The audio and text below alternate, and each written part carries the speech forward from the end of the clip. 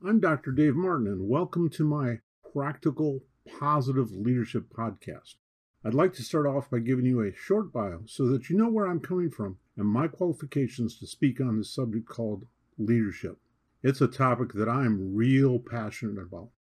After having been in leadership positions on and off for over 30 years, both in the military and the private sector, I think I have a really unique perspective on leadership that few other people can offer. Most of what passes off for leadership today is a whole bunch of overly aggressive macho crap designed to get people excited, make the motivational speaker some money, but has little positive effect on the ability of people to lead and inspire their own subordinates to greatness, which is what leadership is really all about. Over the past 30 years or so, I've learned that leadership is a lot more complicated than just getting up and trying to pump people up through motivational speakers, conferences, and seminars. Real authentic leadership is hard work. Why? Because to inspire the people you lead so that they consistently perform at a high level requires that you invest in them. You have to start with giving people the right vision, communicating that vision, and then move into a coaching and mentoring role to help encourage them to perform to the best of their ability. That means acting as a guide, providing them help when they need it, but mostly stepping back and providing encouragement, coaching, and mentorship and feedback at key points in their tasks, their projects, and even their careers. If you're concerned with leading the organization well, it means that you provide opportunities for your people to obtain mastery over their craft, give them autonomy over their task, and provide them with purpose to get tasks done. Now, Daniel Pink uses the acronym AMP to describe this process: autonomy, mastery, and purpose. And it's vital for your organization's success and for your success as an individual leader. As a leader, you also need to learn how to do what I call the hard stuff. You simply must deal with conflict, and the sooner the better. You must deal with toxic people, preferably getting them off the bus as soon as you can. You must have the courage to say no, even at great risk to yourself. You must learn how to delegate. And from time to time, you will even be required to step into people's lives to help them deal with personal problems that are affecting their ability to perform at work. No one teaches this stuff at business school. In fact, most of today's contemporary leadership magazines and journals won't even touch some of these subjects. But if you're going to be effective at all levels of leadership, you must be willing to negotiate a lot of these potential landmines. Okay, Dave, you might be asking, so what qualifies you to talk about these issues? What makes you so different? Great questions, and I owe you some answers. I have successfully negotiated several careers during the past 40 plus years of my work life.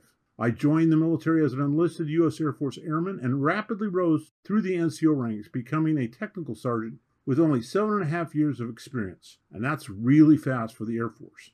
I also finished my 4-year degree, which enabled me to become a second lieutenant after only 9 years. My first duty assignment as an officer was an aircraft maintenance flight of over 125 people. And during the time I was one of the leaders for our maintenance squadron, our squadron was awarded the best organizational maintenance squadron in the entire Air Force. I went on to win the Company Grade Officer of the Year award for Columbus Air Force Base in 1986, and then went on to a consultant position within the Air Force where our work saved the Department of Defense over $300 million. And that, my friend, is some real money. I finished my Air Force career in Korea, where I earned a Company Grade Officer of the Quarter for the base in 1994, some 8 years after I had won my award at Columbus Air Force Base. In Korea, I also led the 51st Fighter Wing's total quality management effort and provided leadership for the entire base population on all matters related to total quality management. In 1995, eager to move back into civilian life, I retired and I started work as a logistics analyst for Computer Sciences Corporation. Quickly, I noticed some real opportunities for my client to help them solve some very complex logistical challenges. And within the first 10 months, we came up with a consulting concept and contract that would eventually bring in $10 million to the company over the next 10 years. Now, sensing in 1996 that it was a good time to get into the internet, I moved on to another project as the lead web developer. After sensing some huge opportunities for our client, I put together a bilingual team of web developers that led to some groundbreaking technologies that allowed our customers to track their teams in real time on the web. The result was that this particular website that we were developing got over 2 million views in 10 days, and that was in 1998, and resulted in me being recruited for some innovative web development projects at Microsoft. Now, using agile development techniques, I went on to head a team of programmers who developed over 30 enterprise-level IT applications for another large customer. These applications had an average turnaround time of 4 to 5 months, and we had an overall acceptance rate from our customers of over 90%. Both of those metrics, by the way, are well above IT industry standards. And most importantly, our team did it while working fairly normal 40 to 50-hour work weeks. Again, which is way below the norm for the IT industry. These were but a few of the innovative projects I was involved with.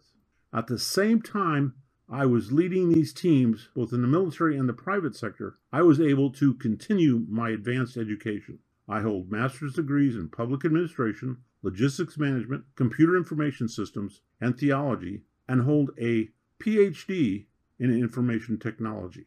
I have also held or currently hold certifications in project management, agile project management, advanced security, network engineering and design, and system engineering.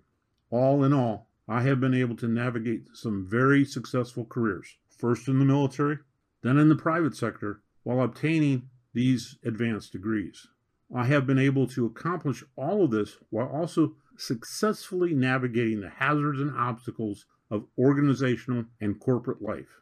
While not necessarily considering myself a rebel, although that assessment might vary according to who you talk to, I have often gone up against corporate management and leadership in order to meet organizational goals and protect my people at the same time.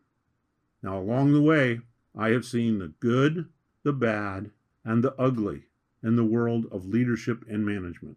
Now, I am going to tell you that I have certainly made my share of leadership mistakes, but I have learned some very valuable lessons about leading people from mistakes that I've made, and especially from watching the leadership styles of many of my own corporate managers. It's these lessons that I hope to share with my listeners. I hope to offer some positive and practical advice about successful leadership that you won't get anywhere else. Sometimes the stories might be a little gritty and raw, but that's the reality of leadership down in the trenches. Leadership, after all, is about influencing and inspiring people to move in the direction that you want them to go to so that everyone can meet their goals in life, whether they're personal or professional. If these podcasts help even one person become a better leader, then I will feel like I have been a success. So as I say, sit back, buckle up, more importantly, listen up, and enjoy the ride. That's all I got for now. Talk to you again very soon.